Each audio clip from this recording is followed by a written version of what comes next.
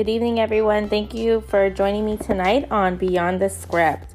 On tonight's episode, we are going to discuss the effects of the current coronavirus on mental health. I think this is an aspect of the pandemic that we really need to get ahead on. It's something that I don't see discussed as much, but there is definitely a lot of great resources online and through the World Health Organization to guide us in tackling the stigma as well as anxiety and social effects of going through a pandemic as we are all going through now. Again, there's a lot in the media right now with, what we need to do as far as protecting ourselves physically. So I think that's very important, and we need to definitely be guiding the proper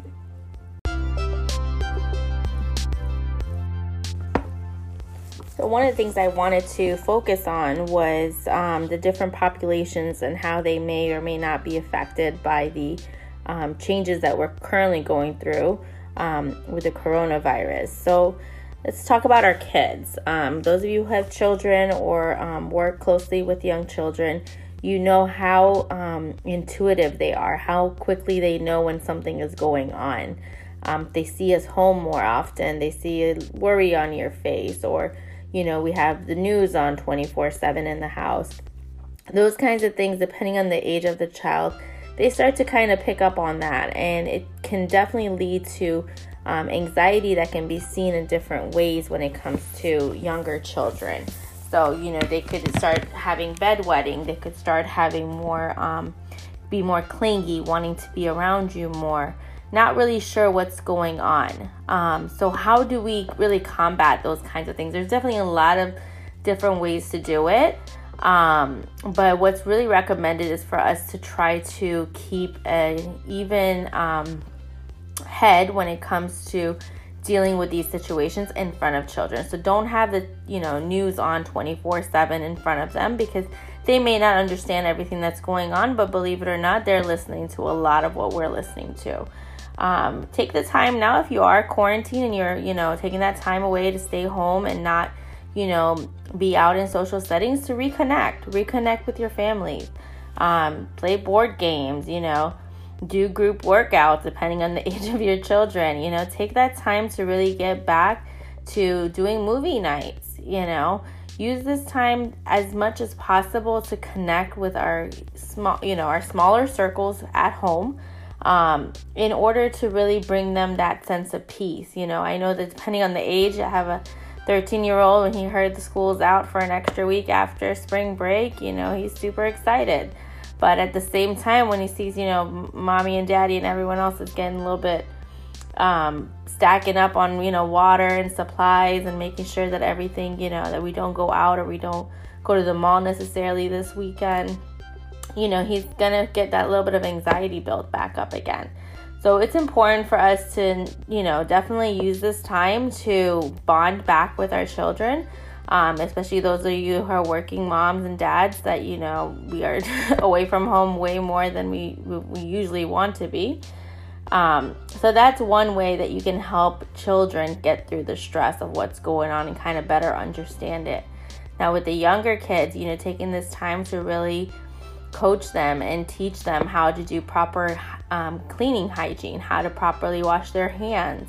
I have the luxury of having a 13-year-old and a 1.5-year-old. So my younger one, we're washing hands and we're watching videos on hand washing more, and, getting her into that habit of making sure that she's cleaning before she, as soon as she gets home, before she eats, before she goes anywhere, she plays with her toys. Getting them more accustomed to the proper hand hygiene, taking this as an opportunity to really kind of guide them more. So we are, asked to not go into social settings right now. We're asked to not go, to public places where there's large gatherings and things like that.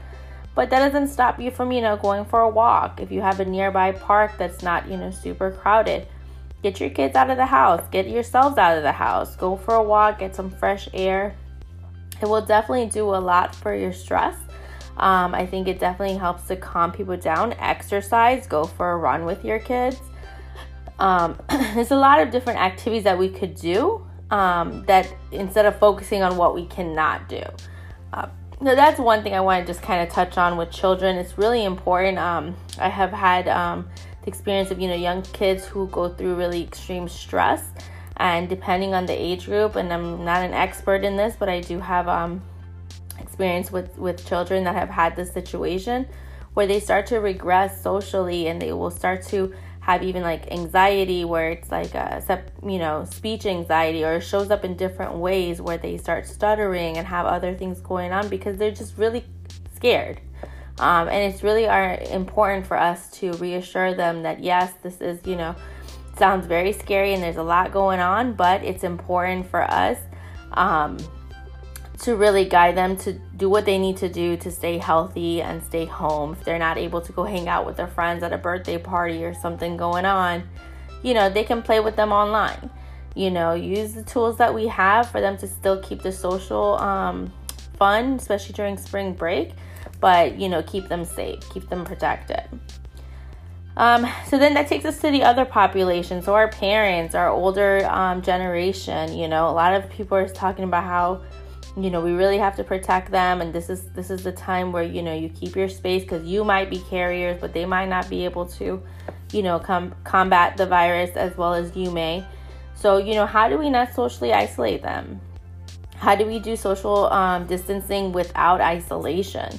For our older generations, it's really important. It's really important that you help lower their angst, that you help them to, get whatever they feel that they need in their home so that they feel comfortable as far as groceries or toiletries or things like that. If that's what brings down their anxiety and makes them feel more calm, get that stuff out for them so they don't have to go into the stores and see all the hysteria or things that are going on, because that will build additional anxiety.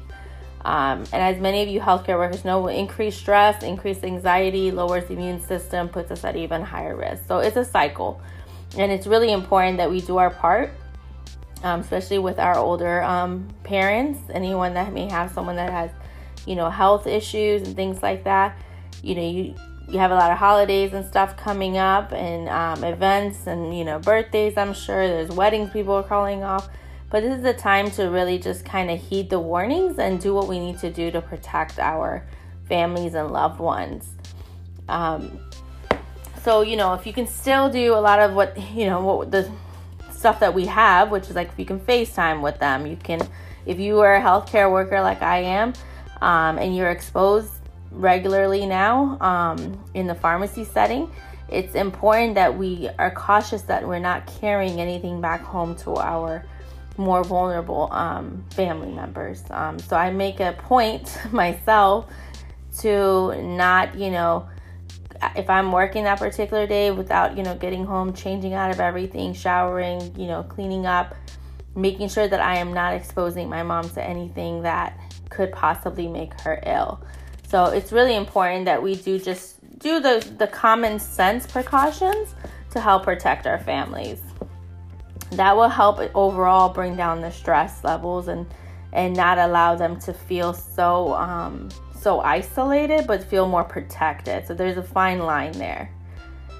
The next part I want to talk about was really about healthcare workers. So here we are in the front lines of something that is, we're putting on that strong face and we're going to work, and, we're trying to make sure everybody gets, in my situation with being a pharmacist, making sure everyone can get their medication, letting them know they can get it delivered so they can kind of bring down some of the pressure on us in the stores and get us less foot traffic, which will, at the end of the day, help us stay safer because you're limiting your risk, right? But at the same time, everyone that's around you, your technicians, your coworkers, your other employees, your customers, they're scared. Everyone is scared. They maybe don't want to admit it, but it's starting to get a little bit, to the point where you're like, wait a minute, so am I going to get it? What's going to happen to me? Am I going to be home? Am I quarantining myself? There's a lot of questions. There's a lot of angst. And it's important for us as healthcare workers to keep a level head, to be able to really explain what's going on to the best of our knowledge. Obviously, we don't really know everything that, about the virus. but being able to explain that it's important that we protect ourselves to the best of our ability. If we feel we are ill, we also should stay home because we could infect so many more sick individuals. So it's important that we're being cautious, but it's more important that we're protecting really, really safe guidance and not overdoing it. If we don't get the proper sleep, if we don't get the proper rest, if we don't use the proper hand hygiene, we're going to get sick. So having a healthy diet, making sure we're drinking plenty of water, staying hydrated, going through the motions. Yes, we should be wearing gloves at this point because at the very least, it will remind you not to touch your face. You don't necessarily need to wear a mask, but if you have a mask, it doesn't hurt if it will remind you not to put your hand in your mouth or, expose yourself to those things. So I think it's really, really important as the healthcare workers because we are on the front lines and we will have to be on the front lines for, several weeks to come. Based on how this pandemic is gonna work out for us, it's important that we stay healthy and we stay ahead of the virus and be able to identify when we need to step back. And it's important that we do step back when we do feel that we are getting ill, because more than anything, if you get sick, that's not just dangerous for you, but it will also be extremely dangerous for you to give it to patients who may already be at vulnerable state. So if you have customers that are already very ill and you're the carrier, that can be very dangerous. It's important as leaders, those of us that are leaders in our profession, to make sure that we are encouraging our employees. Another important thing that I wanted to touch on is really on how we're going to change the stigma, how we're going to change the wordings that are kind of trigger words that lead to anxiety. So when you're watching the news or when you're explaining things, especially as healthcare providers, it's important for us to use words that put the patient in the situation. So we don't want to be using words that are going to make the patient the case. So for example, it's a person has COVID-19, not a case of COVID-19. So the very small amount of just wording could really make a huge difference on helping to lower the stigma attached to this virus. We don't want to have a certain group be targeted or discriminated against because of the COVID-19 being more prominent in one group or versus another. So it's extremely important that we don't attach it to an ethnicity or associated with one group. So because at the end of the day, right now, it does not discriminate. It will affect any and everybody as long as you can go in contact with the virus. It's highly contagious. So it's not looking to see what your ethnicity is, where your birth certificate is. So it's important that we don't associate those things. Because once those associations are made, the long-term effects on stigma and discrimination in our society will be far, far, far more difficult to tackle than this disease ever will. So it's really important that we do focus on that. We also want to prevent the stress and fear associated as much as possible. So at the same time, it's a natural reaction for us to have fear. It's natural for patients and healthcare workers to be scared, and fear and stress will naturally bring on anxiety. But the important thing to remember is there's a balance. There's a way to bring yourself back from that.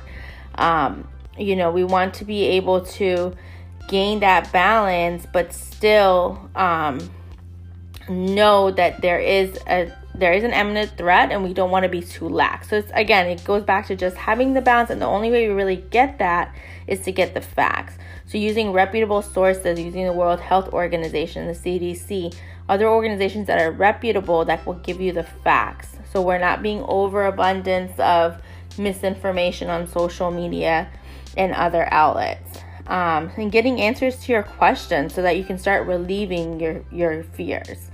That's also another way to help.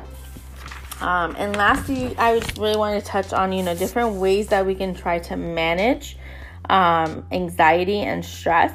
So through meditation, through breathing techniques, teaching your patients, that they can use those outlets to bring down anxiety. Many of your patients will elicit prayer and being able to get into that religious setting to be able to lower their fears and get their anxieties under control. Having them spend quality time at home with their families, being able to balance out, okay, well, we're not in our regular days and things are not, normal, so I don't really have control of what's going on, but I do have control of trying to make the best of the situation. And really kind of limiting over information. So having, certain times a day where you check in and you see what's going on and then check out. Because if you constantly sit there, excuse me, and you watch the pundits on TV and going back and forth and watching all the coverage, you will naturally become anxious. And really, really important that we start as a community sharing recovery and empathetic stories as much as possible. So for the same number of people that are getting sick, there's still many, many, many more patients that are recovering. There are many more stories of our communities coming together of how we're going to help combat it. Having that positive spin on what's going on will ultimately help our society and our community be able to lessen the mental health effects of this virus on our friends and family. So in closing, like I said, fear is a natural, normal response to danger. However, balancing the fear and reducing the risk will limit your anxiety and mental health. Please be as cautious as you can in helping support your family and friends and your patients who are at the higher end of the spectrum when it already comes to mental health, who are already struggling with mental health. During this kind of a setting, it's extremely important that we keep a closer eye on them, help them get through it, help them see the bigger picture, and really check in with those people more as much as possible. It's mental health is an invisible disease, unfortunately, and it's something that is not, does not discriminate. It can affect any and everybody. It's really important that we do come together as healthcare professionals, as parents, as mothers, as fathers, as children. At every facet of our life can be affected by mental health, and it's important that we do come together during this time and try to limit the effects of this virus is having on our mental health. And I do appreciate you guys' time tonight. I hope we're able to do this again in a couple of weeks and have some better news, hopefully. Please stay safe. Please protect your families, heed the warnings, and practice social distancing. Have a wonderful day. Signing off on Beyond the Script.